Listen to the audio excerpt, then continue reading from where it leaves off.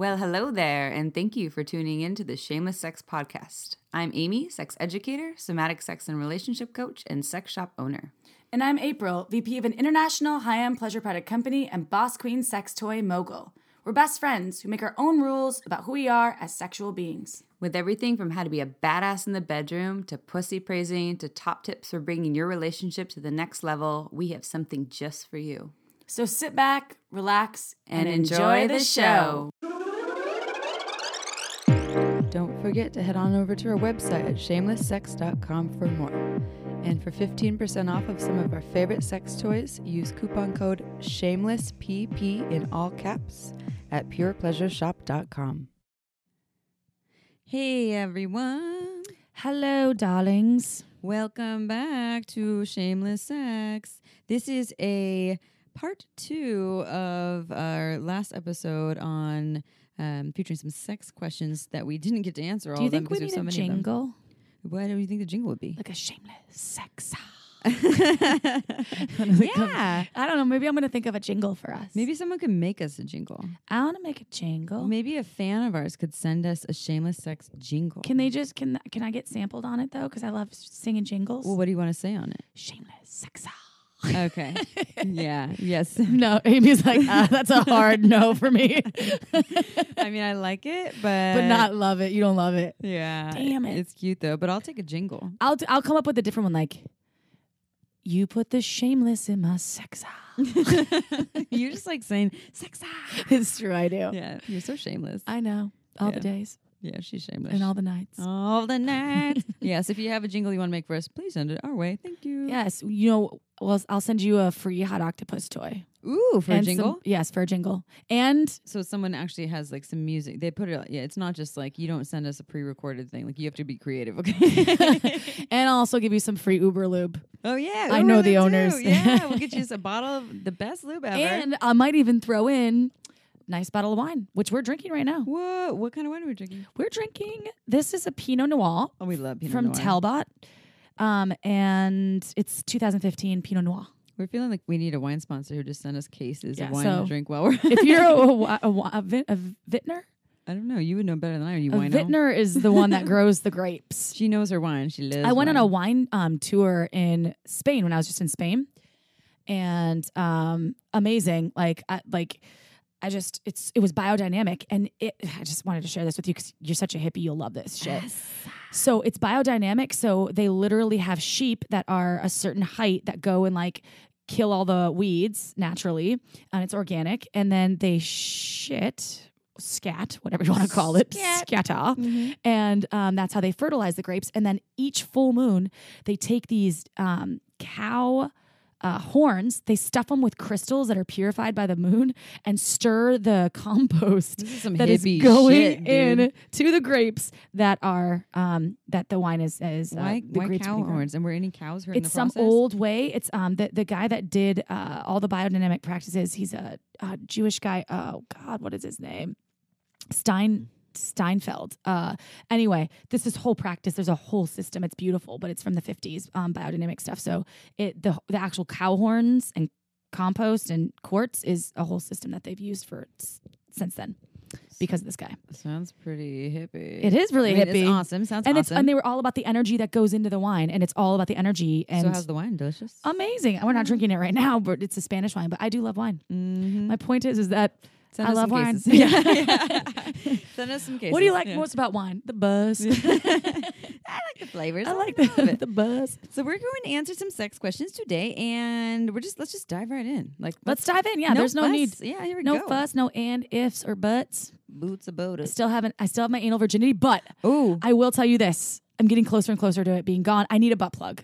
I have so many of them. I know. Can I have that one? I haven't used. Gently I'll used? give you a new one. All right, so I need to get you a fascinator throw and a butt plug from Pure I need a Pleasure. rubber sheet and a butt plug. And you Yeah. Can you actually sit on the edge of my bed and coach me? Yes. I think I've actually. Let's see. I have taken someone's anal virginity before by remember inserting this a butt story. plug in their ass for the first time.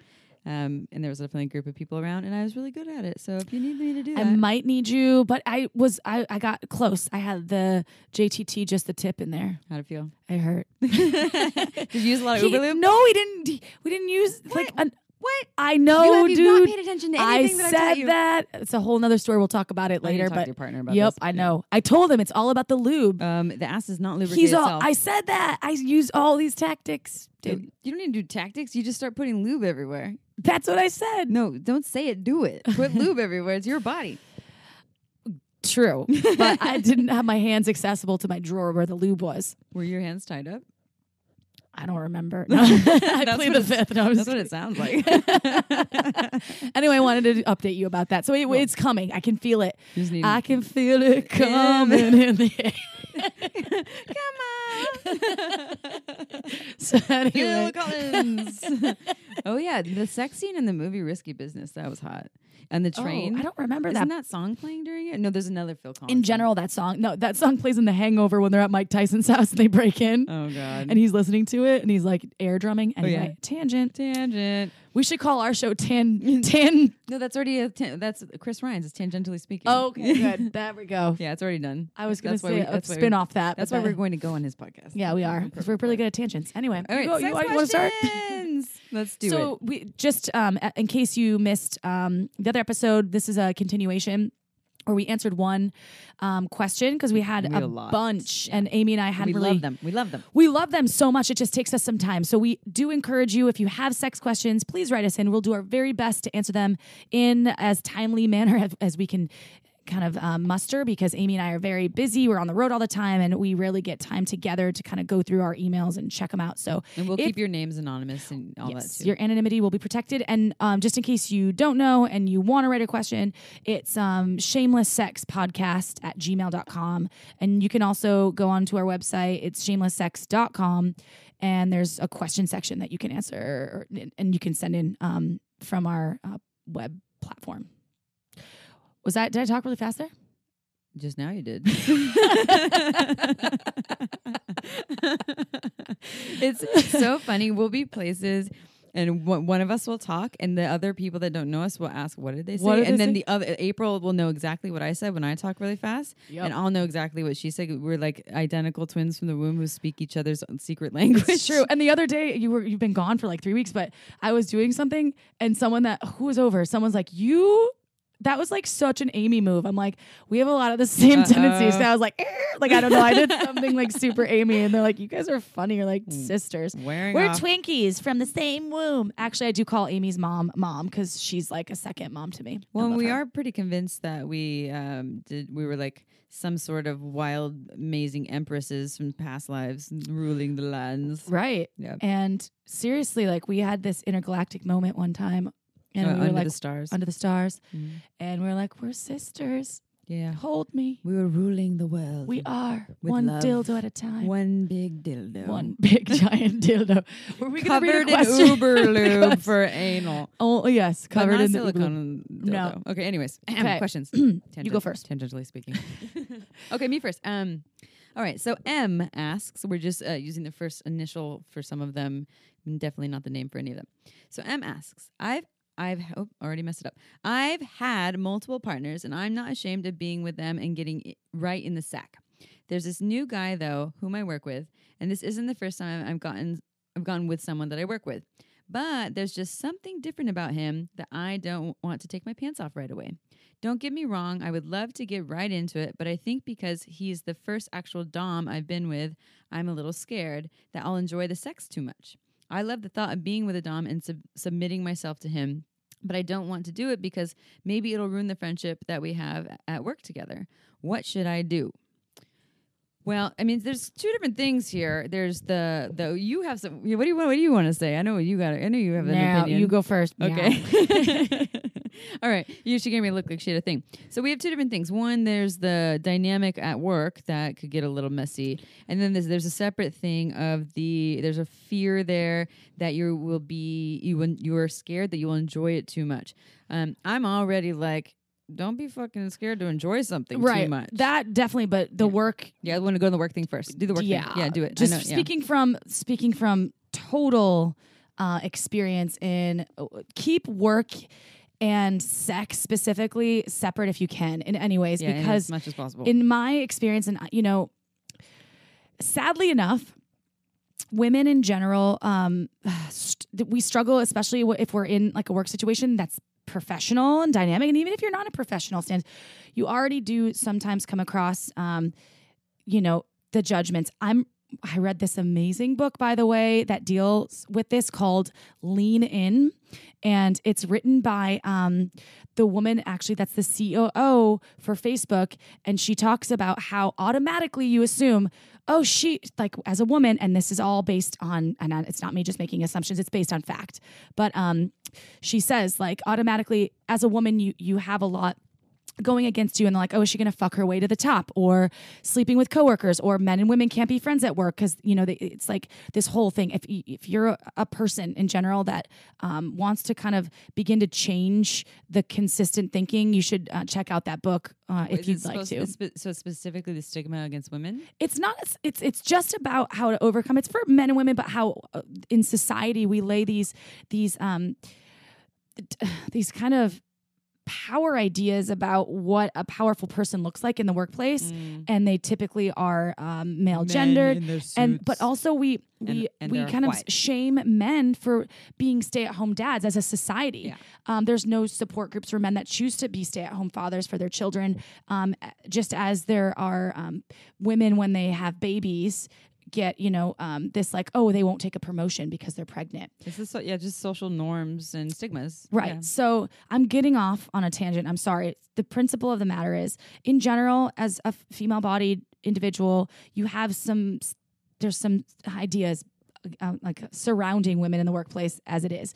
So I'd highly recommend, for your own sake, unless you truly love this person and want to like be in this, relationship with them and talk about it openly with your, with the powers that be, if it's just sex, I'd hold off, because it's just going to complicate things, in my opinion, in my experience. I mean, for me, my personal opinion would be, fuck all the shame that anyone gives you about what you're going to do, whether you're a woman or a man or however you identify. Just because you might get a reputation because people are conformist assholes that, buy into the whole belief of who you should be, and they want to make a judgment against you. I don't think that that's a reason to not make choices that your heart desires. But what I do agree with is the workplace it can get really messy. It can just get, what is the don't dip your pen in the company ink? That's what I always say. Yeah. I always say that. Don't shit where you eat. Don't shit where you eat. And that's, dude, it can just get really messy. I've been there, and it gets messy, and especially, let's say best case scenario, both of you can communicate, you have sex, it's cool, and then it ends, it's like this, and it's cool. Like you both have this agreement that, okay, that was fun.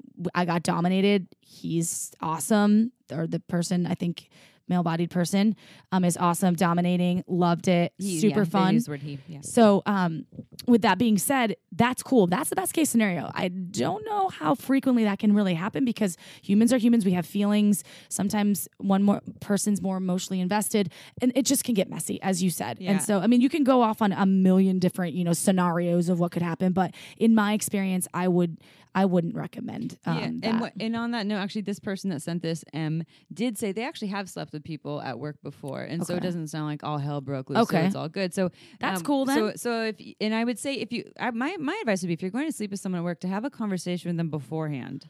Like, what are our intentions here, and like, how can we not get weird after? Maybe go listen to Reed's casual sex episode, because he has a lot of good conversation protocol for those conversations about casual sex, if that's what your intention is. It never hurts to talk about the sex you're going to have before you have it.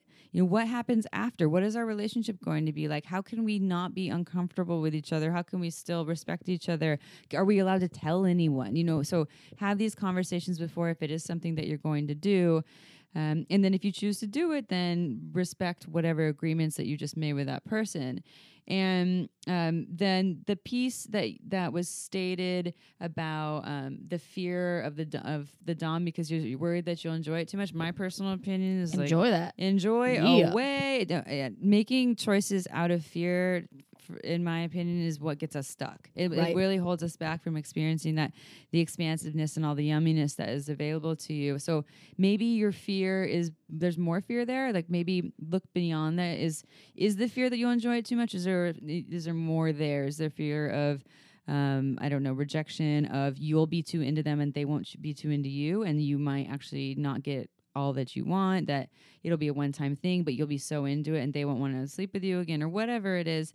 And really approach it from that space, but not from I'm not going to do something because I'm scared that I'm going to like it too much. That's just my opinion. Yeah. Yeah. I think especially if you phrased it like that, because obviously you're into it. Yeah. Like just by phrasing, but just by saying that, your instinct is to assume or believe that you're going to like it too much. So I'd say check it out. And have that conversation. Yeah. And this applies to like with what Reed says, all casual sex, whether it's in the workplace or not. How can we talk about things and negotiate beforehand so that things aren't messy later on and not just make all these assumptions? And that's of what right. And that's the messy part that comes up that stories that you want to avoid. And I feel like you can be a really good communicator. You just have to make sure the other person's on the same page. Yeah. So even if you are an exceptional person of, integrity, just do things out of integrity too. And remember that. Keep your integrity. Yeah. So if it's something that is out of integrity, maybe reevaluate and maybe, save it for outside the workplace. Yeah. And integrity is integrity with your word would be whatever you agree to or commit to, you follow through with that. And that's what we mean by integrity. What question do you have? I know you got some over there. I have some. This one's really, it's a great question. Subject is open relationship trauma. So I was with a partner for 2 years, in which probably 2/3 of it was in an open relationship, which involved a significant amount of deceit, cheating, and other very traumatic and hurtful behavior by my partner. After a time apart, we have reconnected and are now in an exclusive monogamous relationship.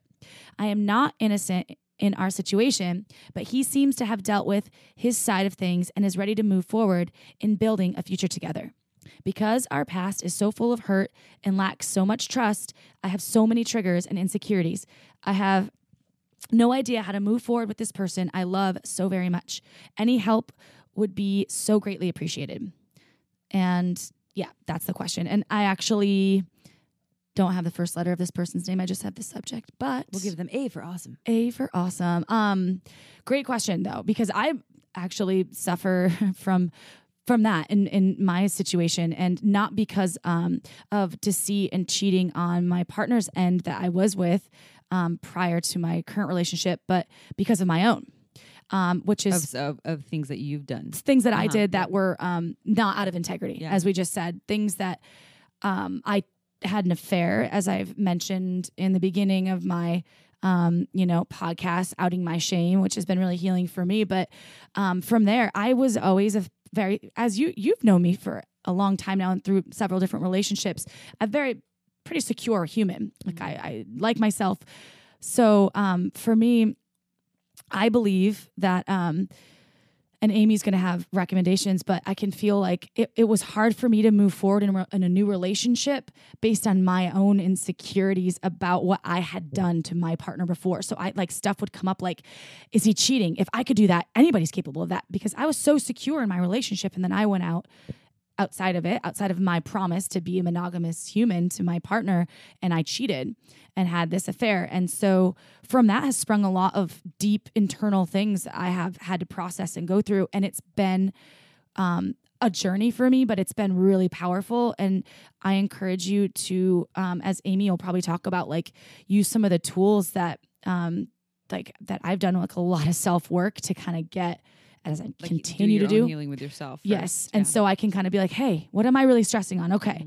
And if you're choosing to move forward with this person, you have, in my opinion, it's best, and it's going to come and go, but it's best to be like, okay, I, obviously maybe not going to fully trust you all the time because things come up, but I'm going to do my best to talk to you about the stuff that comes up for me. And that's what I've been trying to do. And it's hard. So, what do they say? It's that the things that we judge in other people are usually what we're judging in ourselves. Yep. So, if you're judging someone else, like, oh my God, I can't believe, or even probably with trust too, I'm not trusting this person because they're reminding me of something I don't like in myself. Or, right. 100%. You nailed it. And maybe, so let's pretend that this person that sent this to us has never cheated on their partner and actually doesn't have any of that stuff, because we don't really know.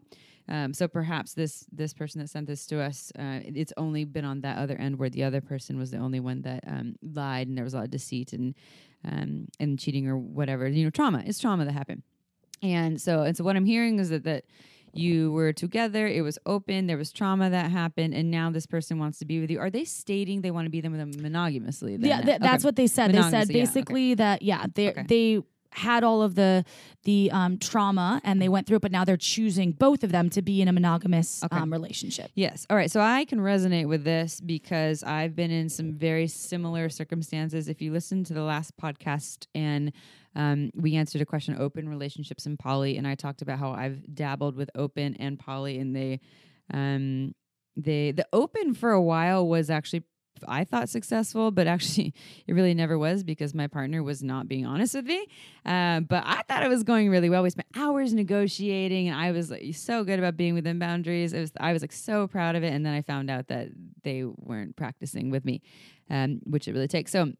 So what happened with me was very similar, where we had, played around with these things. And I actually, at the end of the day, I'm pretty sure I'm more capable of open than my partner is. I have the ability to connect with a lot of people and to love it. And you're an exceptional communicator. You really are, and so is my partner. But I'm more open and just I don't want to say more than him. I don't I won't speak for him. I will say that I do have the capacity for it, and it's exhausting to me. And be in my own relationship with myself can be exhausting, and my own relationship with just one other person can be exhausting. So I actually just don't want to deal with it. And I'm really, really loving just being with my partner. I absolutely adore them, and I want to put all of my work into that relationship because it's so special and it's constantly growing and unfolding. So anyways, that's another tangent. Apparently this is the tangent episode. But what I will say is there was a lot of trauma that happened, a lot of lying, a lot of hurt, a lot of deceit, a lot of feelings of not being chosen, not being important, not being valued, not being special, being manipulated. Feeling this way. You felt these are feelings that I had, right? That all, traumas that came up. And even though a lot of this stuff happened, and there was a big gap in our relationship where we actually had to separate for a while with no contact at all. He did come back and say, similar to what this person's experiencing, that he wants to fully choose this and choose me. So that we talked about this on the last episode. That's really big. I choose you. I don't think we did. I think here. You and I talked about it. We did. We talked about choose. We very briefly on the last episode. We said it's a choice. It's an option to be with each other. Sometimes we talk about things outside of it, and I'm like, did we record that? I think we did. Well, I don't think whatever. so. We're doing it now. I know now we are. Yeah. So yes, but sorry, I think that we might have not recorded it. So I mean, that's huge for someone to choose you and to also. But the next step that he also proposed was, I fully choose this. I have no doubts about you. I've doubted everyone in my past because I've been fearful, but I want to fully commit to this. And that was everything I'd wanted to hear for 4 years. Right. And even though there's all this trauma, I was like, fuck yeah, I'm in. I'm madly in love with this person. And we still have so much that I want to build. And that's a risk right there because we had all this stuff. But while I do believe he's been doing a lot of work to get to where he is. And one important thing for me, and that I would say to this person that we're speaking to, is that I personally don't believe that someone can just come back like, I'm changed and that's it. I'm good. I'm ready. I'm all in. That I would personally want to see that person continue to do the work. I'd want to see them going to see a therapist or a life coach or be in a men's group or a women's group or all of the above to constantly show you and to themselves that they're working on themselves, because no one is just perfectly healed all of a sudden. It's just we're always working. And I think also that work would give you some reassurance. And aside from that, there's that piece, which is what I'm seeing with my partner. They're doing so much work on themselves. And in fact, they're teaching me how to be in integrity these days. And they're blowing my mind about it. And for you two together, trust has been broken and you be triggered. And as you recommit to this relationship, your partner, I would advise them to be on board for supporting you when you get triggered, to not, because they're signing up for that. some shit happened that was created, sounds like based on some choices that they made, and they're choosing to be with you. So they're also choosing to support you through your hurt. And your hurt's going to come up and you need a space to vocalize it. We've talked a lot about how to vocalize hurt lovingly, and that's going to be really important for you to use in those moments and for your partner to use in receiving you. And don't do it alone. Go find an epic therapist or a sex and relationship coach. Neutral party. Yeah, neutral party. I just talked about someone, that guy, Shems Hartwell. His work does really great work with men and couples. I work with people too. If you have a whole bunch of stuff that it makes it so triggers come up and communication is hard, get support and don't try to do it all on your own. And really just out the hurt when it comes up. When you're triggered, it needs space to be shared, because if you hide it, it's just going to build in you, and it doesn't reaffirm that your heart and your space is worthy of space, right? You need to go through it. You need to bring it to the table. So that's a lot of needs, but it's true. So you know what they say, behind every great human, there's a great therapist. Yes, and then every therapist has a therapist. I know. Therapist. I actually had a therapist for a while, and then I just like, life happens, and I'm like, wait, it's been like a month, 2 months, 3 months. I'm like, wait a second. So it's always just good for just to process with somebody that's neutral and just can give you more tools that it's not like, oh, and I'm broken. Well, that, and I grew up in the Midwest, and we've talked about this, and it's like, the feelings of weakness, like it was always related to weakness. And I despise that mentality now. When people say that, I'm like, no, actually it's really healthy to have somebody to talk to about because you're not alone. So it's never asking for help is not weak. It's actually, in my mind, is amazing to me. I'm like, wow, that person really cares about themselves. Yeah. And it's brave and it's courageous. And this goes hand in hand with what we were talking about. I think that was last episode. Now I'm getting confused. But about how we were living in community before, and now we're living, the whole Sex at Dawn thing. Oh, yes. Like, we were always designed to be living in community and supported by each other. Maybe you're right. Maybe we did talk about that. We've I don't been know. talking a lot. I know. Yeah. We have. Yeah. It's not, so we weren't designed to go and like crawl in our dark hole and be in pain alone. That's why in prison, where's the worst place you can possibly is like solitary confinement, because we need other humans. We do. Especially when we're going through hard things. When we have heavies, then and part of that is we're conditioned to think that our heavies aren't worth space, and we don't want to be too emotional or blah, blah, blah, blah. But it needs space. And when you're with a partner who has been a part of those heavies, it is also important for them to fully sign on to support you in that. And they'll probably be triggered too. If your heavies keep coming up, this happens to me. It's like, just like when we think we're done with some of the old trauma that happened a year ago, a trigger will happen and we're like, oh yeah, we're still working on this. Be easy on yourself. Yeah. I'm so hard on myself all the time. And I remember, I'm like, I am imperfectly perfect. Mm-hmm. I'm always going to be that way. There's no such thing as perfect, and I'm like an exceptional perfectionist, and I pride myself on writing perfect grammatical emails, and if I can't do something like with 100%, I like can't fucking sleep at night. So but I realize like it's okay to go back and reevaluate yourself and look like and be like, okay, this is coming up for me again, even though it's like, thought we were through this. And that's happened to me in my current relationship, where it's like, I thought we were through this, and I'm like, I did too, but now I realize that I'm not.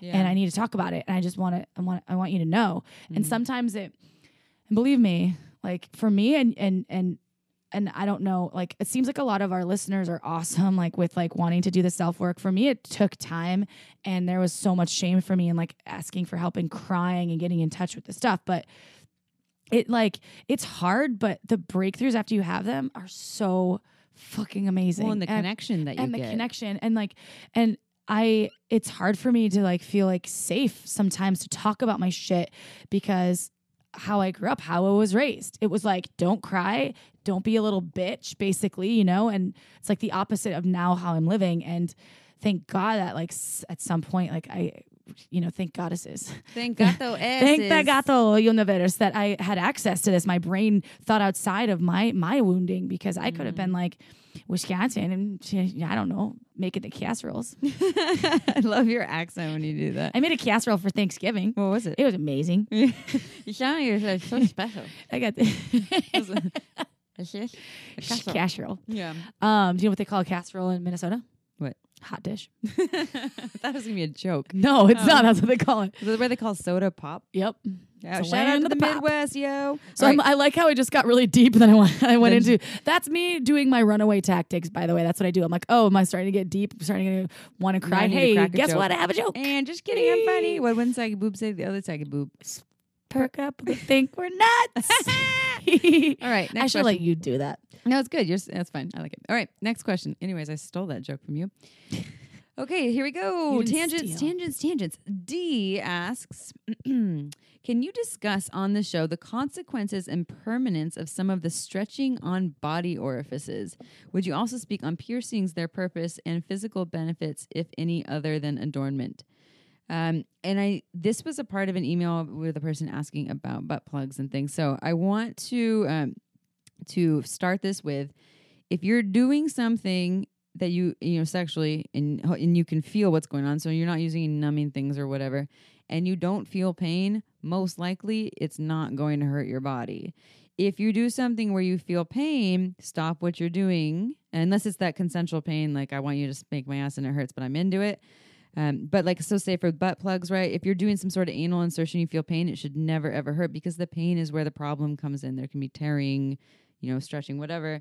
And that's why we don't recommend numbing things for those things. So, so stretching of, permanent stretching, the consequences, you can put a whole fist in someone's ass and it's not going to stretch out the asshole permanently. It goes back to what it once was. It just opens and closes, just like when, a woman has a baby, the body closes again, and maybe the muscles have changed from all the contractions and birthing a big set of shoulders out of there. I didn't know where you were going with that. A big set of I mean, that's the head thickest part. It's not the head, it's the shoulders. I thought the right? head were, Is no, it the head or the shoulders? The head. Head, shoulders, knees, and toes. No, the head, because the babies. Look, I'm no OBGYN, but like from what I've seen birthing head. videos and things, the It's head's always the the head. biggest thing. So That's once you why get- they dilate to that certain. So once you get through the head, smooth sailing. Maybe my shoulders are really big because I got big I old think I shoulders. just said that because looking at you, I mean, yeah, your shoulders. I'm a 36 bust, yo. They would be proud. hard to birth. She's ripped. She's been working out a lot. So anyways, tangents. All right. So stretching, the body can stretch a lot. Orifices, the ass, the pussy, it can stretch a lot. And as long as there is not pain involved, no tearing, it will go back to whatever And it was. slow but steady wins the race with this Of whole course. game. Yeah, like when I'm talking because about putting a fist in someone's ass, it usually takes a lot of lube, a lot of breathing, and maybe like an hour to get that whole thing in. It's totally. And people, I process. think, aren't aware of that. They just assume all of these. They make like horror assumptions. stories, yeah. They're like, oh, but it's definitely, it will go back. But they're also, there's like this whole, the rosebud. Have you, like the one that the anus is the rosebud thing from porn stars? Have you heard of this? I don't know what you're talking about. Porn stars get the rosebud thing. Oh, or they're, it changes the kind of comes the anal tissues kind of. yes. yeah, But that is from that's a lot of like penetration. and the way that they're and- having sex in anal porn is heavy pounding. right. So I think that's when that stuff can Which happen. isn't what assholes like anyways. It's just, don't learn from porn. No. But I'm bringing that up because that Yeah. could be that's. I hear you, yeah. I had some freak out because I saw that on porn and I was like, I don't want that to happen to my bum. And then realizing that, that's atypical. That happens because of the heavy pounding. Porn in the is ass. not your sex educator. At the end No. of the day, what it comes down to is, as long as you're listening to your body and your body says, I'm not feeling pain, you're probably all good. Discomfort's a little different. When you're working with a muscle, especially when it comes to anal, you have to relax the muscle. You can feel discomfort, but if there's pain, stop what you're doing, slow down, add more lube. So this applies to all the orifices in regards to what you're doing. Piercings. So would you also speak to piercings, their purpose and physical? But you had sex with the piercing ones. I've never had sex with the piercing. Prince but- Albert Yeah. piercing. And so not Prince Albert of England, but So that was Prince Albert what was piercing. the Prince Albert again? It so goes that's through. So I actually asked him, this guy, Scotland. We'll call him Scotland. Scotland, freedom.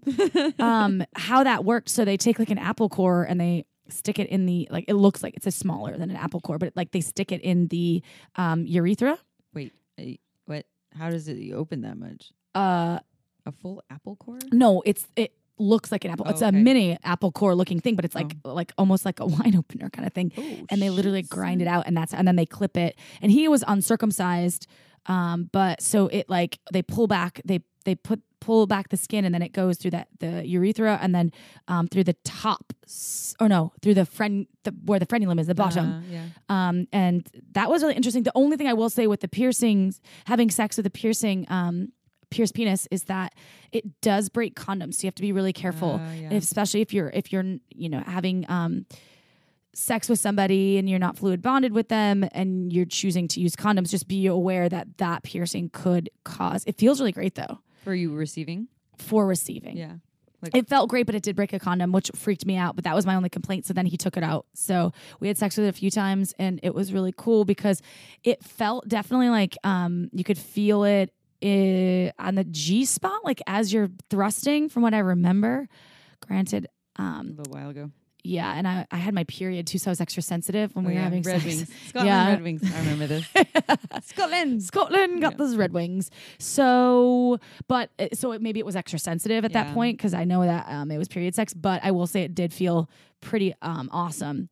That was a vacation hookup, and it wasn't a regular thing. So as far as sex with piercings go, I've had friends with clitoral piercings that absolutely said it just changed the whole game of like extra sensitivity. It just heightens. Well, and it kind of lifts the hood, right? If you get because it's the hood that gets pierced, and so it kind of pulls it up a little bit and more. it creates the extra blood flow, which Yeah. can be really interesting. And they can be easily irritated, though. Like my friend that got Yeah. a clit piercing, that thing did not want to heal for the life of them. I'm pretty sure you can't have sex for a while because it's just adding bacteria to an area that needs to be. I'm actually not sure about the recovery time for that, but I don't know. She swore by it. She loved it, Yeah. and Yeah. she'd show anybody that wanted to see, like in a bar. Of course, yeah. I'm Here's like, my clit. all Yeah. right, I like it. That's what my friend did. too. Yeah, I think it's like part of the process. Yeah. Like, hey, look at what I just Want to got. see my clit? I've had friends with nipple piercings too. That like my old colleague had his nipples pierced, and he always said that really did just like kind of. Adds it's more sensitivity. Yeah, just changed the like he loved when his nipples were licked, pierced versus unpierced. Yeah, and you know what you can also do because of the metal sticking out. You can take other things like a vibrator to it, you know, or like even some people take the neon wand with the little electrodes. Oh yeah, So those things is pretty intense, and you can do that just on the skin too. But people will play with the piercings in terms of adding other sensations to it from other tools. I think that the person Scotland also said that he felt like, because I asked him what his sensation was, and he felt like I think because of the position that it's at, he just got the frenulum stimulation, so it made the blood flow again more sensitivity. It engages more of the nerve endings that are in the head of the penis. So yeah. was the question about like if they should get a piercing? No, they said just asking us to speak on it, on piercings, their purpose, physical benefits. So I was stretching. thinking about like the fetish piercing. Like in my head, when you had read that question, I was thinking about piercing play. yes, that's what I was looking at it as. I don't think that's that, and I wouldn't be able to really speak on that. Would Me you? neither, but that's where I was going. I was like, I have nothing to contribute. And then when you asked me, I was like, oh yeah, I guess I do. The dick piercing. Well, but and I don't think that's what they're speaking to, but there is in the fetish and kink world, right? There's a piercing play where there's people are either being pierced. Like I've actually seen this live where someone who really knows what they're doing, this woman Cleo Dubois, and I believe her partner is like world-renowned piercer.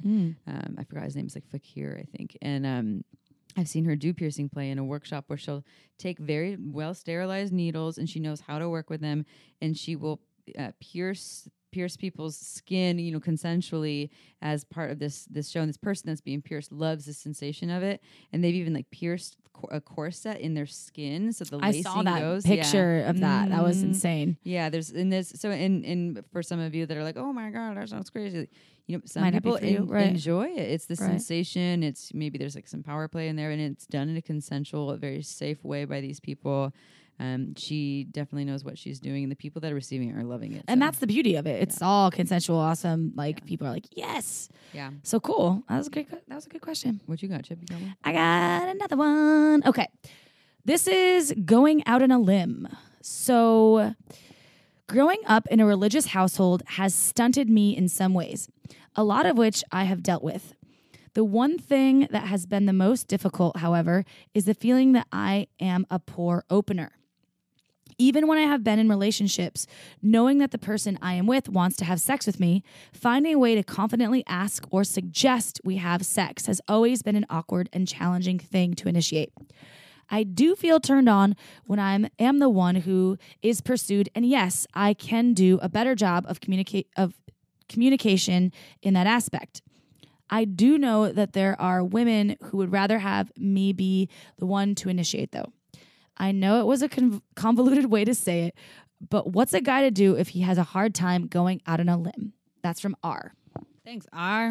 So, yes. And Amy, I know you've tried to help me because I was telling you when we were going over these questions that I have initiation challenges myself. So I was going to love to hear some of your suggestions. I tend to, because of previous experiences, I never had to initiate sex in prior relationships. And it was always like on me. It just, presented like I had. And you never had partners that asked you to initiate? They never said, I really wish you'd No. initiate sometime? Never. Oh, yeah. That's the thing. Now I do. Yeah. Yeah. So I'm like, oh, I don't know. I'm like, what do I do? I'm like, okay. And I'm like, I'm kind of a nerdy kind of girl, like I'm like, what do I do? Like I start making jokes because I get scared. So I'll be like, oh, your dick wants me. All so right. it's not sexy. There's nothing sexy about it. And then I'm like, this is awkward. I feel awkward. Well, I think first of all, we're overanalyzing. And actually I will say too, with the person, this person that sent in this question and with you, I'm very similar. Because I identify as more of like a submissive, I get really turned on by being pursued, in fact, like approached and dominated and told what to do. So and a lot of times what's happening for me is, my partner has a whole bunch of testosterone, so they're feeling sex drive more often than I am. So at the end of the day, they're feeling the sex drive, and mine is kind of like really turned on by them giving me their sexual energy and instigating it. Now, and I did some work on this, but as I say that, my partner still really wants it's me to initiate sometimes. Not all the time. They're totally cool with doing it like 80% of the time, but they still want to feel that sometimes. They want to feel wanted and desired. And actually, I had a past partner that really wanted that too. And I remember meeting with Charlie Glickman and asking that, I identify as a sub. How does a sub initiate? It just doesn't seem to really make sense.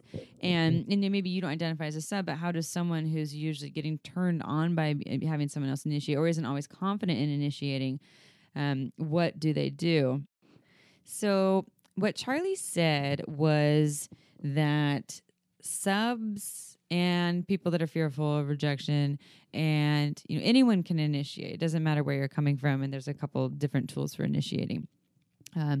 Number one, we're overthinking things. We're thinking that we need to say all the right things and the perfect things and have the sexy talk and, oh baby, I just want to suck your dick right now, however you want to do it.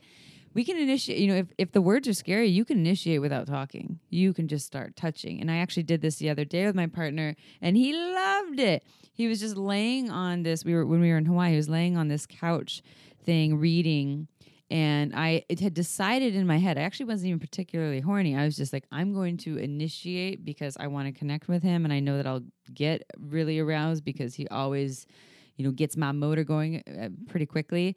But I'm going to initiate. So what I did was, as he's reading, he's kind of laying down, I just straddled my legs over him and then took my hand under the bottom of his shirt and just started slowly gliding up his shirt, up his chest, and then made his way up his neck and just started touching him.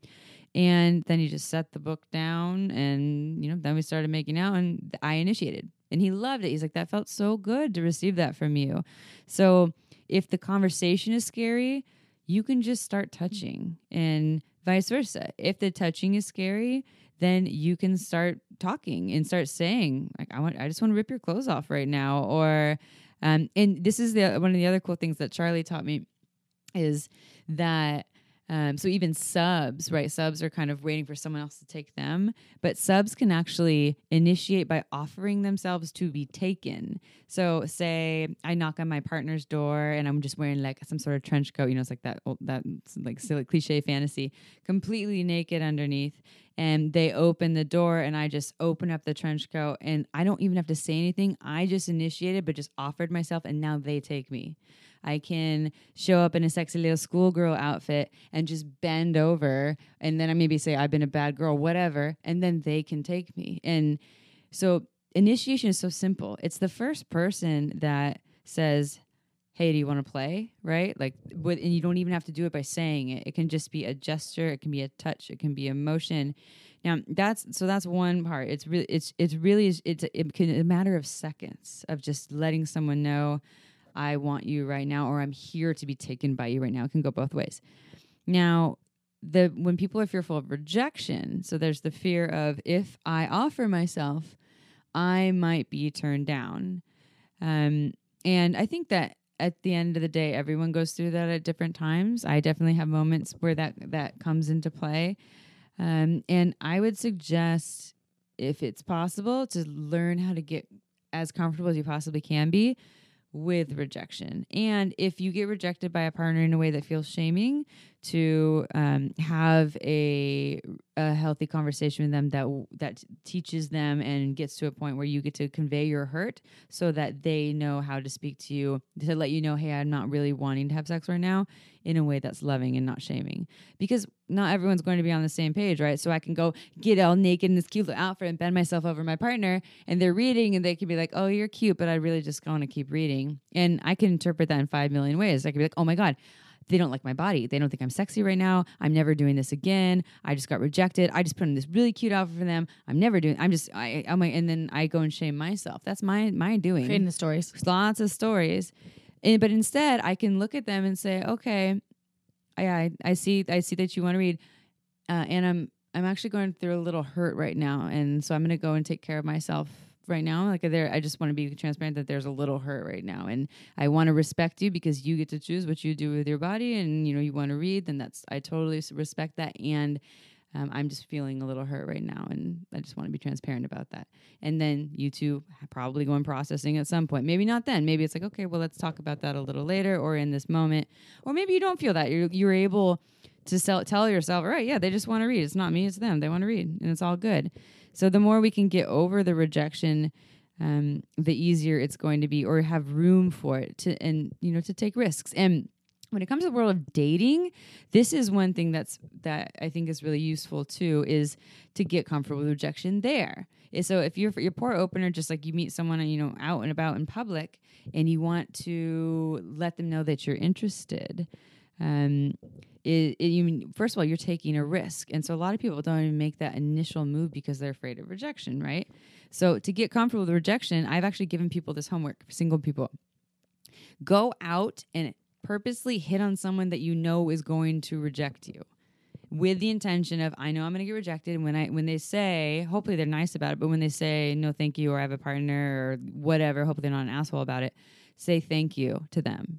Thank you. I remember when you were single and I was in a relationship, and you were talking to me about just totally putting yourself out there regularly with people that you were like, just had to hit up on Facebook or something, like, hey, I like your dog or whatever. Yeah.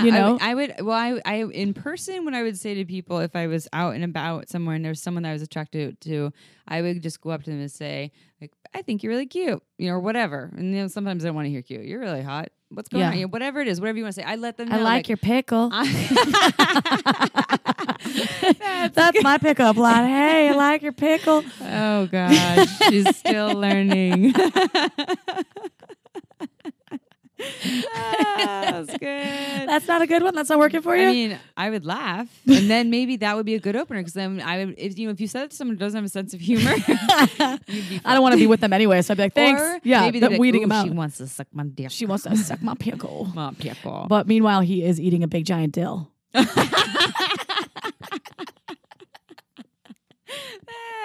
good. You're funny today, Chip. is like the tangent comedy show over here. Oh God! Yeah. All right, good point though. Yeah. So homework. Go and first of all, taking risks. So, and this is the other thing I do when I hit on people or flirt with people, or even when I go on a date with someone and it seems like they like me and then they ghost me. You know, like later they just disappear and they're not into me. It still hurts. I thought you were just in the bathroom. He never came back. Yeah. And he ordered the prime fucking rib. I'm stuck with the bill. Okay, not that. I've never had that happen. But, you know, even in those circumstances, I still feel the hurt, and deep down, what I tell myself is like, well, all right, I'm not for everyone. And it's totally not meant to be. Not meant to be. Not a big deal. It doesn't mean anything about my weirdness. I'm not for everyone.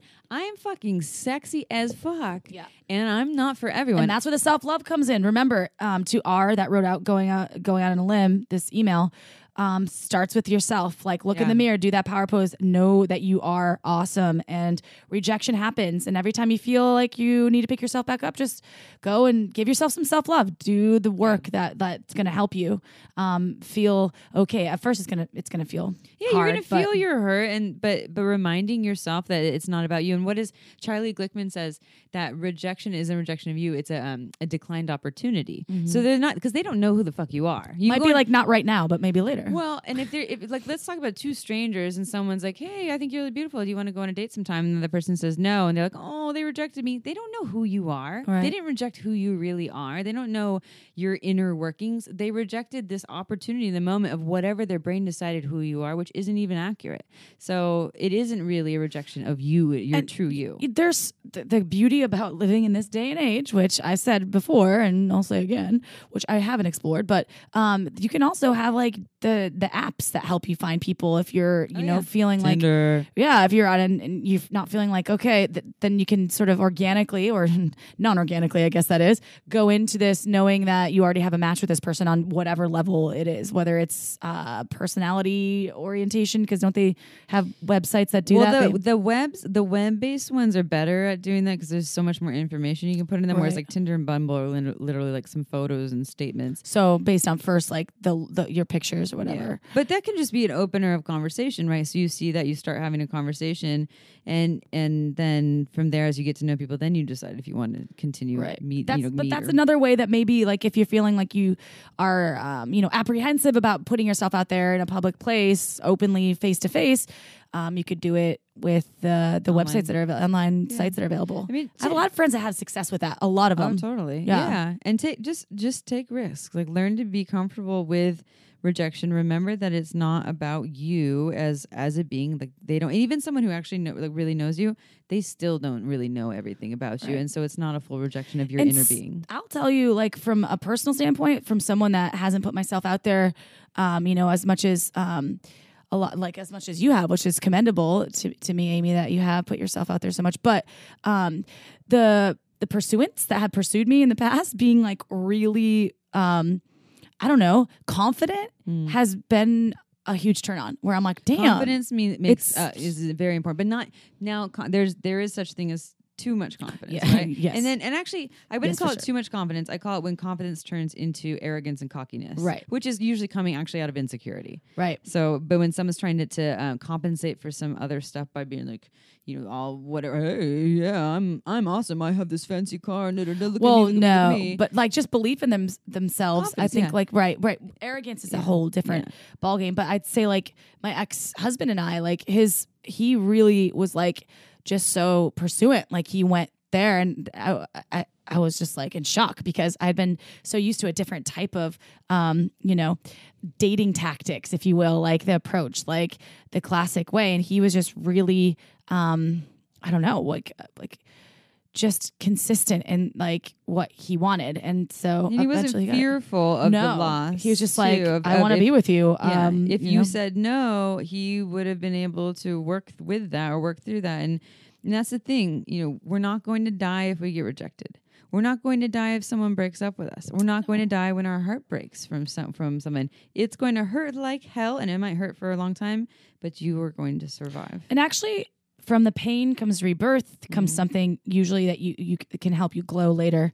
And Yeah, and especially and I can speak from the workplace scenario, like rejection in it hurts sometimes. I get rejected sales, calls, and I'm like, I slay at this, and then I'm like, wait, you don't want it? Why don't you want it? It must be the rejection of me. So I do a whole thing where I'm like, okay, this isn't about me. I said, okay, now's not the time. Let's reevaluate later. So if there's somebody, maybe obviously when you're out in a public space, a restaurant or whatever, you're not going to see that person ever again. So even better way to try.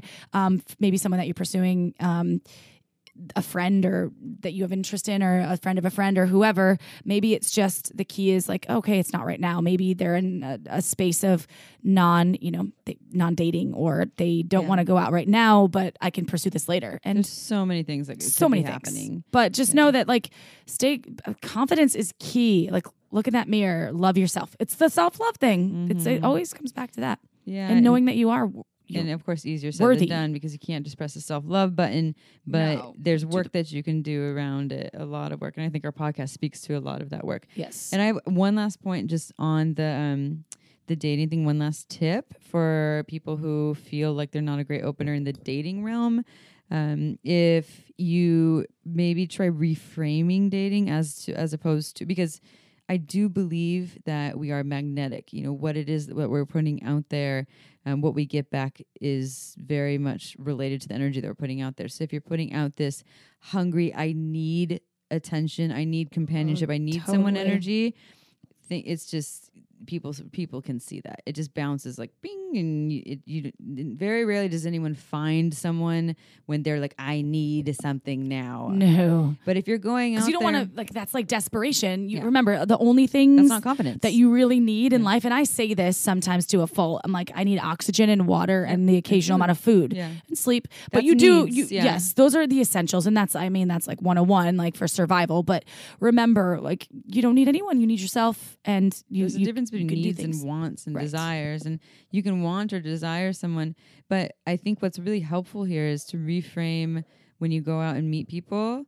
I have a client that recently went to this like tantra speed dating thing, and the advice that I gave her, she's nervous, she's super nervous, of course, and the nervousness, of course, is self-created. It's the stories, it's the anxiety, the fear of being hurt in the future. And so what I told her is stop thinking of it as even dating. Think of it as you're just going to meet people and make friends. They're all friends. Like you're just going to get to know people, and everyone is just a friend. And you're not even like going there with the intention of meeting lovers or partners. And if that comes out of it, then holy shit, what a surprise and what a bonus. But if you reframe and take the pressure off of this is real deal dating business, and just make it a friendly experience of I'm just trying to gain more friends and get to know people. How'd it go? Do you know? It went well. It went well in it. It was one of those things that they had this weird gender thing where the women chose the men that they were interested in. The men had to follow up with them. So it kind of set up for this double rejection, which was really odd to me. And she chose a number of men, and none of the men that she was interested in contacted her. But one of the men that how did that work? One of the men that she wasn't interested in contacting, there was something there that happened. Yeah, it just like he had her information or something, and she didn't pick him, but he contacted her. Okay, yeah, there was something. You hand like marbles or something. There was something there. To me, it felt a little odd that it was like kind of set up to fail a bit. It was that it was so gendered, and but that's just my own thing with gender, and that's it probably made it work better in that way, because it's very much towards heterosexual people. This person's tantra practice, sure, and that it was like a double rejection because there's two different options there for, it could feel like that as I'm speaking about rejections, not about you, but, she put herself out there and then was waiting for them to respond. And I mean, I don't know. I'm like, why wasn't it just open-ended for everyone to have everyone's information? You just followed up with whomever you were interested in. Right. Whoever you connected with. And like men followed up with women and women followed up with men. I felt like for me, with dating, living in LA when I was so isolated, dating was never the thing that was difficult. It was making friends, like the actual connections that are deeper, and like going out on a limb. Like I was like, wow, I think I'm a badass. And that almost hurt more than like dating. So I was dating, I'm like, yeah, okay, fine. Like I'm happy. Like, okay, no, like, we're not gonna be life partners. That's fine. Like we're just gonna bang it out and then let's move on with our lives. And but they then have dating apps for that too. And they make dating apps. Yeah. So it was easy. But with friends, it was like, oh my God, like is there anybody out there? Anybody? Well, Please. and that's that same mentality then, like going out to places. Well, people flake on people they don't know well a lot of times too, in LA at least. Especially in LA. Oh, dude, it would be disheartening. I'd make an awesome connection with someone and then be like, yeah, phone numbers exchange, and then let's meet up next week, and then cancel, and then never hear from them again. And I'm like, is it me? It can't be me. I know I'm really cool. It's not you, Chip. We talked about this. Right. It's the non-rejection because they don't even know how awesome that's you when are. I did the self-work to realize that I am a badass and I had a lot to offer, and it was their loss. That's cool. LA, we're happy to have her in Santa Cruz. Yeah. You lose. This is one thing I tell myself too in the dating world too. Like when people, and not even just dating with friends, if there's certain people that just decide they're not that into me or something. At first, it's pretty surprising because I'm like, I thought, I walk into a room and just assume that most people like me because I have a lot of self-love. It's not like a cocky thing. It's just, I know that my energy is pretty likable. And when people don't like me, first of all, it can be pretty surprising. But at the end of the day, I just tell myself like, well, they're lost because I'm pretty awesome. And if I didn't have a lot of self-love that I was raised with, that would be a lot more challenging. But if you're able to take that on, very helpful. It's taken me a while. Like I've always been like the jester, the jokester, the person that's like, yeah, just bring April. As you've been on this podcast, like cracking jokes. My true self. Yeah. But like slowly, same. Like I've been like, oh, I'm very likable. I was never trying to be like the prettiest or the smartest or the best, in the room. But I always strived for like the love from other people and like getting the appreciation that I thought like I love, but it didn't come from self-love. It came from me trying to search out for other people to love me. And now is a time that I have a lot of self-love and I walk into a room and I assume, most of the people will like me as well. But, it doesn't matter if they don't. Yeah. Like I still love myself and I'll go home and be like, you're fucking badass. And some days it's harder than others, but the relationship with yourself is so fucking important. And I can't stress that enough. Well, and when those days when it's really hard, that's a good moment to look into what do I need to do to take care of myself right now? Like, how am I not taking care of myself? Right. Because if your cup is full from you taking care of yourself, a lot of that stuff, other stuff bounces right off of you. Right. All right, tangents. Okay. No, but it's all good stuff. It's all good stuff. Really helpful. We have 2 more questions. I think. I have 2 more. How much do you have? I have 1 more. All right, so 3 more. All right. L asks, I have a fetish for incest porn. They had this actually, just so you all know, this was a much longer email with some personal stuff about this person. It's a really, really great question. And I did not include all the other stuff. So this is just the question part. So they have a fetish for incest porn. Now, let me be clear. This has nothing to do with my actual family. My family and I have a great relationship. But for some reason, when I read an erotic story about a father punishing his daughter or a daughter sucking on her mother's breasts, these things really get me going. I feel deep, deep shame about this. Like, is something wrong with me? I think they said, like, is something fucking wrong with me? But I just got up fucking for some reason. I don't know why. Is something fucking wrong with me? Thank you. This shit is seriously fucked with me. Yeah, they're concerned. My girlfriend and I are very open about our sexuality to each other, and I want more than anything to be open to her about this. I feel like I've been lying to her, and that is a horrible feeling. So I suppose I'm writing to you for reassurance, to know I'm not a sick freak that needs help. Also, if I turn out to be a sicko, how should I go about telling her about this? She is very non-judgmental, so I think she will be understanding, but still I'm worried that she will have similar feelings of shame as me. So much shame. Well, we've talked about the daddy issues so often. I got lots of and for me, I'll tell you, listener, that it's all good. All good. In the fact that, first of all, you're not sick. We all have these different things going on in our heads. I watch plenty of porn, and doesn't mean you want it to happen to you. No, I watch this taxi driver porn all the time. That's this dude. What's going on there? Yeah, and I'm like, I'm not trying to get with my taxi driver. No, but I like it for some reason. It's old what man. What about Uber? What do you mean? Would you get with an Uber driver? No, it's the same thing to me. I'm like, what are you where are you going with this? Yes, I would. If it's a taxi cab, no, but if it's an Uber, yes. It's a little more personal. Yes, it's very personal because I'm in the front seat. But anyway, point being. Lyft?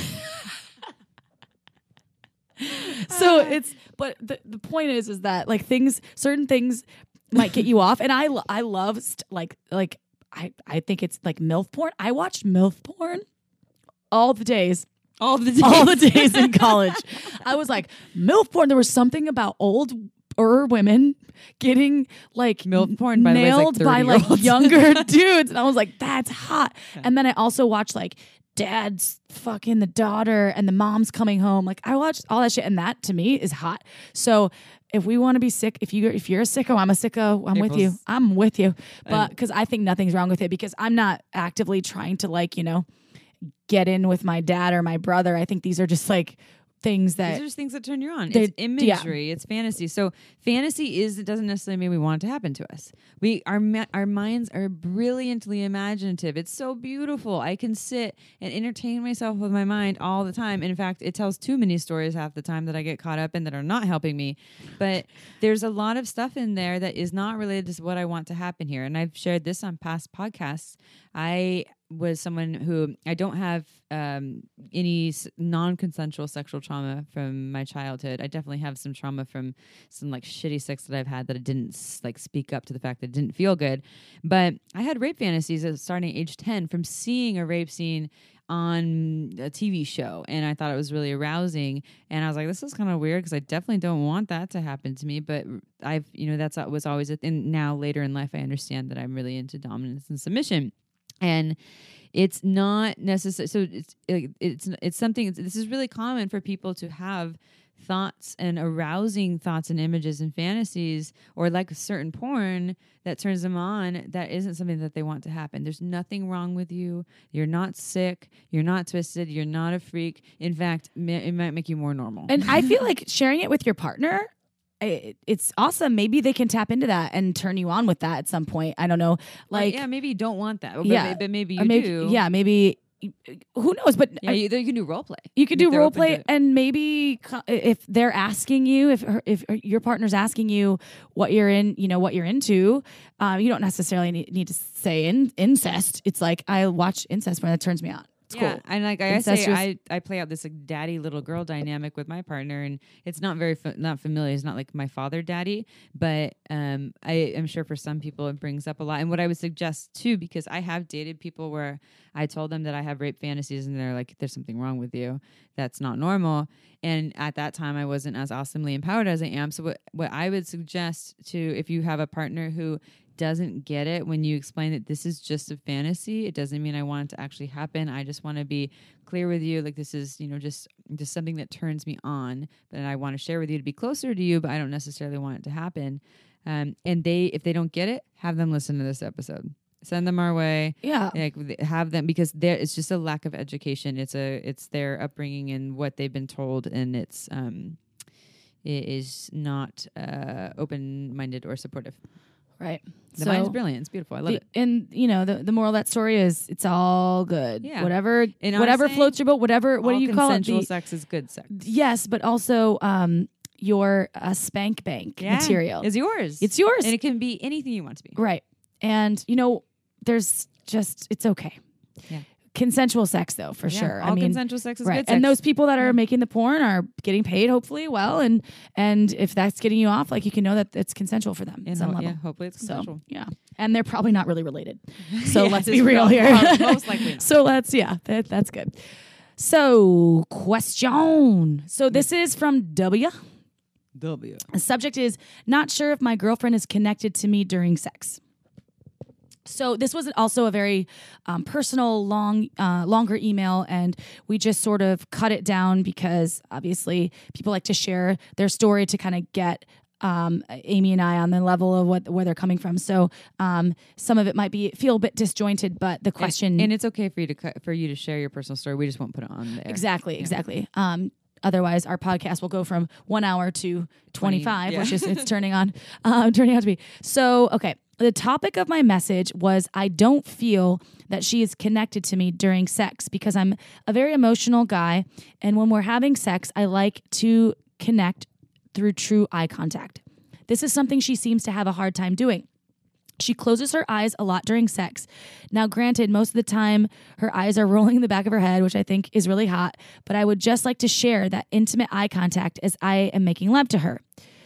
This also seems to be the same thing when we're kissing. She closes her eyes a lot, maybe almost all the time when we're kissing. I was just wondering if you two girls could explain to me why that might be the case. Thank you very much.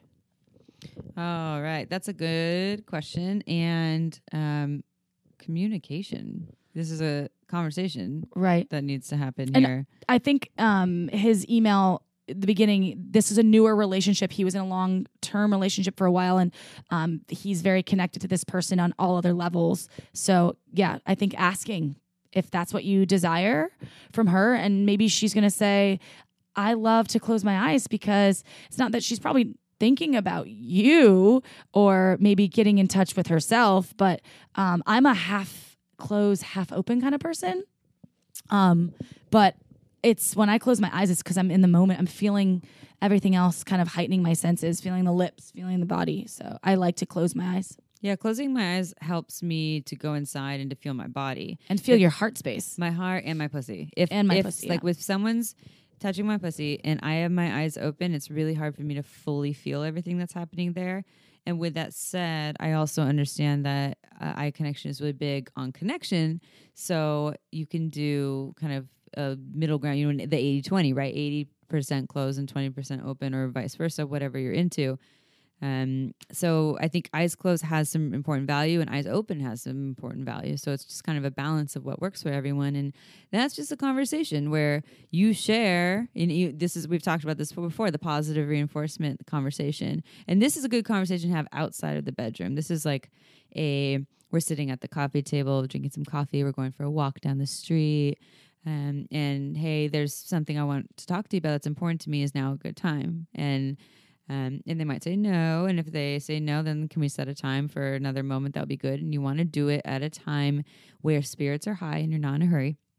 And whenever that time is, hopefully maybe it's right then, you say something, you speak to the positive, and then you can speak to the critique too. So when I love having sex with you, and what I love even more is if we can make eye contact sometimes. I'm not asking for eye contact all the time. I understand we're not porn stars. But when we lock eyes when we're playing, it feels so, and's better than buts. And when we lock eyes when we're playing, I feel so connected to you. And I would love if we could maybe experiment with a little more of that. Are you open to that?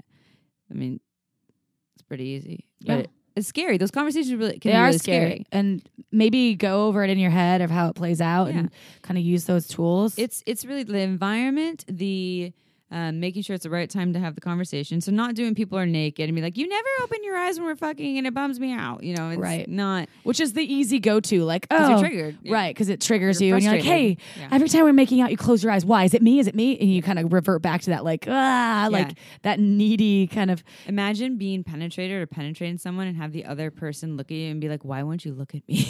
Yeah. Fucking scary. Nerd. Yeah. Outside the bedroom, because it's something you've been thinking Yeah. about for a while. And you too. wrote in, and, I think that's the best way to approach it. Like, you obviously have this connection with this And person. that's awesome that you want this connection. That's yes. beautiful. And opening eyes is all good. I think, like, you probably just enjoy, like, the visual, and she probably does too. But I honestly feel like I close my eyes too, so I can tap into myself and feel the moments. And that is very common, I think, for folks to do. Yeah. I think it's a balance. And Because when I open my eyes, I start thinking in my head, I just get so heady, like, with all the things, like, yeah, it's a lot to take in. right.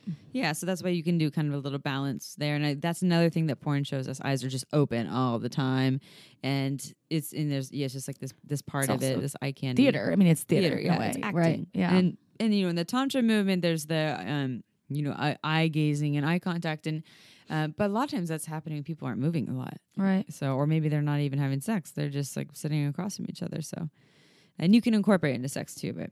So thank you, W, for your question. Now this is the last one. No, we So- got one more. I have one more. No, yeah, the last one. Oh, this is the last one. Yes. Yes, I'll get you. Okay, this is a nice long one. This is actually a really good question. As a number of questions, but this has to do with some trauma too. So this person actually went to the Symbiosis Organ Eclipse Festival in April, and I taught a workshop there. And then we did a little Q&A circle group, which I don't think that they were there because I don't know who this person is. But they said that they listened to our talk there, and then on their drive home, listened to every episode because they probably had a really long drive to get out of there. Every episode on the drive, and that it really helped their lives and changed their lives. And they even bought their first vibrator from purepleasureshop.com from that inspiration, which has really helped them too. And they have some other stuff. So this person, R, we'll call them R. R says, I'm 22 and I've never had sex. I felt shame about that since high school and carried it right into my adult life.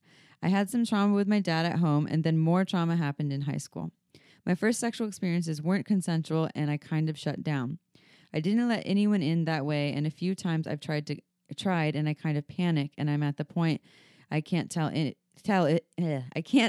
it's because of my trauma or insecurity over my lack of sexual experiences. I'm scared I won't be good enough, and that I'll be judged if they hear I've never had sex. It's like this hidden secret, and I'm so fucking sick of feeling shame and like I'm broken. I'm starting to think I'm more ready to meet someone and explore more, but how do I do that in a dating culture where hookups are so casual? Because I need safe space and I need to feel connected with someone. How do I talk about this to someone I've just met or been seeing? I worry that right when I drop that I've never had sex bomb, it instantly becomes serious. You can't have something casual after that, and I worry about scaring men off or of rejection. So how do I talk about this mess that is my sexuality in a way that lets me get to know someone and still decide if I even want anything with them? I say be proud. Yeah. Like, hey, you're waiting. Not the trauma part, but you taking care of yourself. Yes. Yeah. Mm-hmm. And I mean, if someone that you're approaching with this information is going to reject you on that information, that's that person's stuff. Because for real, that's not yours. No. And that's like awesome. I mean, like whatever, obviously the trauma, I know it's fucking hard. Yeah. Like that's something that you'll hopefully be able to address and kind of grow and build and yourself from. Yeah. Right. But I think I know it's the fear of rejection, which we've heard in a lot of these questions. So much fear of rejection. A lot of fear of rejection. And it's okay. I know this world, we're oversexed in this world today with look at from model body image to Tinder hookups, it's I feel like that because I've only slept with 4 people. My husband was the 4th person I had slept with. You slept with more since then. Well, yeah, now I'm at 14. Yeah. But let's try. Yeah, but I'm really proud of you. I was like, yeah, I know. I had shame in that, that I wasn't very experienced with, and that was me thinking that I wasn't very experienced. When in actuality, you were married and relationships, and also who's judging on experience, and who knows? Everything that you enter into is your own thing, and no one's setting the rules. You could, if you feel like you don't want to explore sex, I'm assuming is whatever sex you're into, if it's PIV sex, penis and vagina, or whatever sex you're into. If you're waiting for that moment, that person, fucking wait. Yeah, until you're 40, whatever it feels good. It sounds like what they're saying is that they have the trauma, so it made it so there's a lot of trauma there. A lot of trauma from home to more in high school. So this is something that I think would be really great to address with a therapist or with someone. You want a therapist. That's actually not coaching business right there. I think that's more of a therapy to go work with the trauma. And then you had some sexual experiences where you just shut down and it was really fearful because you have this other stuff. And so now there's this story that's coming up there. Yeah, and in the dating world, you might meet people that just want to have sex. Right. And if you say to someone, and as you get to know them, and you say, I just want to let you know. And so I'm a big proponent of being completely honest of where you're at, because it's going to help to avoid that awkward, uncomfortable thing later. We talk about this all the time in our podcast on transparency, and maybe not the first 5 seconds. Hi, my name is Amy and I'm a virgin. Right. Maybe not like that.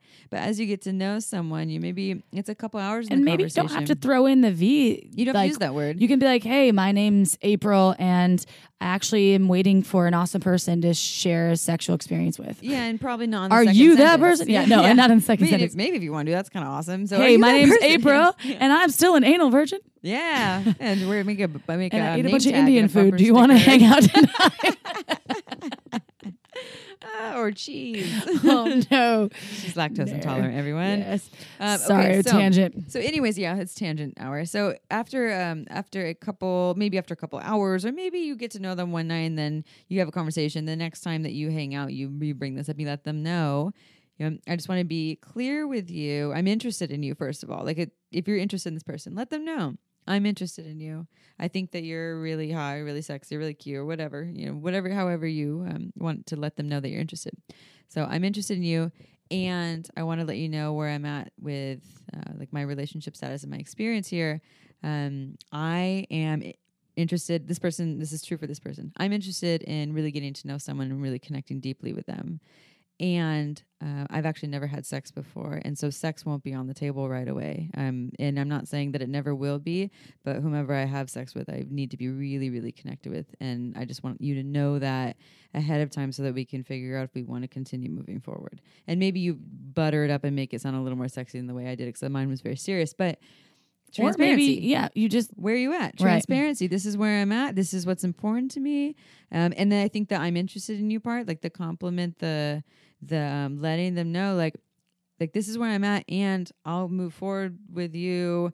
But these are my boundaries. These are my needs. And you might get a couple things. One, you might get the person that's like, oh yeah, totally. I'm totally fine with that. And then they try to pressure you the next day to have sex with them. right. And you have to uphold your boundaries. You say, I told you my boundaries. This is where they're at. If you can't respect them, then I'm going this way. And it's feeling like you can't respect them. So actually, I'm going to go this way. Or you might get the person that says, fuck yeah, that's awesome. I love a human who knows their boundaries, who respects their body. And, you don't have to share it's coming from trauma. You can that can come later. You can just share the trauma stories once you really get to know the person, because that is a deeply vulnerable That's thing. also a hard thing to just share Totally. in general, Yeah. even When you're ready. right?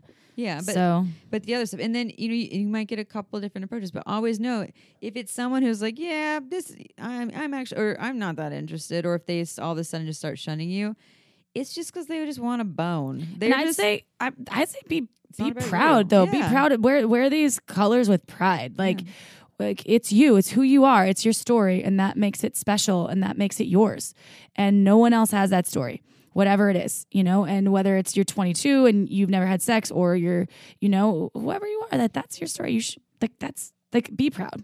And I know I've met people in their 30s and 40s who have never had sex. Me too. And this isn't something you're not abnormal. You're not broken. Not alone. No. And in my opinion, you're still really young, and to a certain degree, like you're doing it right, because there's fear in there for sure. And you are setting boundaries. You are looking out. And I don't want to sound like a mom, but please, when you choose a person to experience, sex with, and you're like, obviously the dating world, blah, blah, blah, but just be protective and safe. Because I know safe sex isn't sexy to talk about, but be safe. Yeah, and that's That's a good the thing. That's something, again, to have those conversations before you actually have sex. All right, so this is great, because you have never had sex before, so this is something that a lot of conversation, communication, and negotiation should come in, but would be really helpful if it came into play beforehand. What kind of safety protocols are we going to take? What kind of aftercare are we going to take? Are we going to continue seeing each other? What is it going to look like? And the fact that you're listening to the podcast, you care about, obviously, about self-empowerment and like self-work and creating that kind of relationship dynamic with a person, a partner. That speaks volumes about who you are as a person. Like who this listener is. Like, you're 22 years old, and awesome. you're fucking you're rad. You're like ahead of the time. I want to hang out with you. Like, seriously, you're ahead of the game. It's like you're gonna create this like really genuinely authentic relationship with this person that's open, and that you're being transparent. That just shows like how amazing your character is. And yeah, let's hang next time you're in Santa Cruz. Yeah. If you're everywhere, or if anywhere over here. you come to another one of our workshops someplace and sometime, we would love to meet you. Love it. Doing good work. I think we answered all of their I questions. think we did. How So do I dating, that's culture, great. Hookups, la la la la la. Yeah, and the other thing I will say, it's your body. You get to decide whatever the fuck you do. And I would have one more comment on that, because I do remember this being a thing. that I remember my girlfriends dealing with it, myself as well, that pressure of that like sex is kind of everything, right? So like, and it gets kind of lost. There's a couple things that happen there when we make out with someone, and then there's like all these levels, of it. So it's like we make out with someone, it's just kind of expected that maybe a blowjob will happen or sex will happen or whatever, but makeout's not enough. And then, so there's this idea that we're losing the slowness of all of that, like getting to know each other's bodies really slowly. And I know that that's a thing, and it's up to you to make that not a thing for you. So you can say with someone, as you're making out with them, they start to stick their hand down your shirt, you can grab their hand and say, I love that you want to touch my breast, and I'd really just like to make out with you for a while. In fact, for the rest of the night, I'm not really there yet. And you can do that in many different levels. And this is the other thing. God, so many tangents, so many points. The last thing I'll say. It's important though. It's all important stuff. The other thing that happens for people often is, once they do one thing, then they feel like it's assumed that thing should always be on the table, or that the next step is what's happening next. So say you're making out and they touch your breast. So the next thing is that someone touches someone's genitals in the next round. That's assumed by a lot of people. It doesn't have to be that way. It's your body. It's your choice. There's no order of operations. It's based on what you want, you desire, and that changes all the time. And you can change your mind in the moment. So maybe in the moment, that first time you decide that you're ready to have sex, and you start, and then you get a big fucking panic attack, you can stop it. You can say, I actually changed my mind. I'm freaking the fuck out right now, and I need to take some time and some breaths on my own. There's no order of operations that applies to everyone. It's always changing. And I'm guilty of living in that mentality that there's like a way it should all happen sometimes. Oh, I'm the same. I think that's human nature. I think it's pressure. And right. And we're too empowered humans on like many levels, who but have like, our moments. who have moments. And I just was thinking when you were saying that, I still do that where, with my partner now, where like he's touching something, I'm like, oh, I should probably like give him a blowjob right now. But I'm like, wait, sometimes it's okay to receive. Yeah. And sometimes it's okay to have touch that doesn't involve genitals. And just because we've touched genitals doesn't mean we have to touch genitals every time. This is the number one complaint I get. Actually, probably number one. I get 5 million complaints. But for people in long-term relationships, especially women in straight relationships, where now that they've had sex 5 million times, every time we don't make out anymore. We don't just dry hump anymore. That's a thing for me that's really important. I was actually thinking that today. Yeah. So tuned in to Tokyo over here because Tokyo. I was like, oh man, like, female ejaculation, yes, but I haven't kissed this person. Like, what's going on? Yeah. Hey, what happened to the old tongue in, tongue out kind of thing? Lick my face. And that's a good opportunity to do some power play too, right? Yeah. Is to kiss them, and the minute they start touching you. I actually did this the other day in a way, but it went a little deeper. Like my partner we were, long story short, like somehow they were like spanking my ass. We were on the way out the door, and I had like my panties off, and they were like, oh yeah, and they grabbed me and like spank my ass. And within like a couple minutes, we were kind of doing like the JTT, like just the tip, and there was like some insertion going on, and I was into it and going with it, but I had this in my head, and we had places to go. Yeah. But they were into it, and so I was like, I'm just gonna fuck with them. And so went with it for like 5 or 10 seconds, enjoying it, and then I pulled away. I was like, that's all you get, and just walked over there like, what? Yeah. And there's something empowering about that. That's fucking great. And it wasn't mean and malicious. It was still playful. It was like, you'll get more. You just don't get it right now. Yeah. And I get to decide when you get it. It's my body. What? I like it. I like all of it. So much to say. So much. All the things. All them things. All the things. All the days. All the days. Every day. Every day. So cool. So remember, y'all, if you have questions, definitely write us and let us know, like comments or questions, or, if you have anything that you want us to, kind of dive into. And if we don't know the answers, well, we have a lot of connections and a lot of awesome ways to figure it out. Bring in speakers, book references, all of the above. Yes. And you can always write us at shamelesssexpodcast@gmail.com. That's our email address. And then we have our website, shamelesssex.com, that you can download any of our, actually you can just listen. You don't even have to download it onto your computer, you can just listen directly on your computer, or we're on iTunes, obviously. Tell your friends. Tell your friend about Shameless Sex. Feel good. Feel no shame in your listening game. And that was a good one. you know what I also thought about? Like, I think our new hashtag should be like, from the boardroom to the bedroom, all your shameless sex has to offer is amazing. Because I get it. Yeah, because I'm in the boardroom, you're in the bedroom. Yes. I'm in the bedroom sometimes, but most of the time in the boardroom. Maybe you don't like that as much. She doesn't look as happy. No, I as do us. like it. I just like you're in the bedroom a lot. I'm in the boardroom a lot, or the bedroom. I am? Yeah. Really? I mean, More than you? you have a lot of sex. Oh yeah. God, I'm gonna call this episode like a tangent episode. Yes. Jesus Christ. Anyway, thank you all so much for listening, and we'll see you every Tuesday, next Tuesday, all the Tuesdays, and ciao for now. Don't forget to head on over to our website at shamelesssex.com for more. And for 15% off of some of our favorite sex toys, use coupon code SHAMELESSPP in all caps at purepleasureshop.com.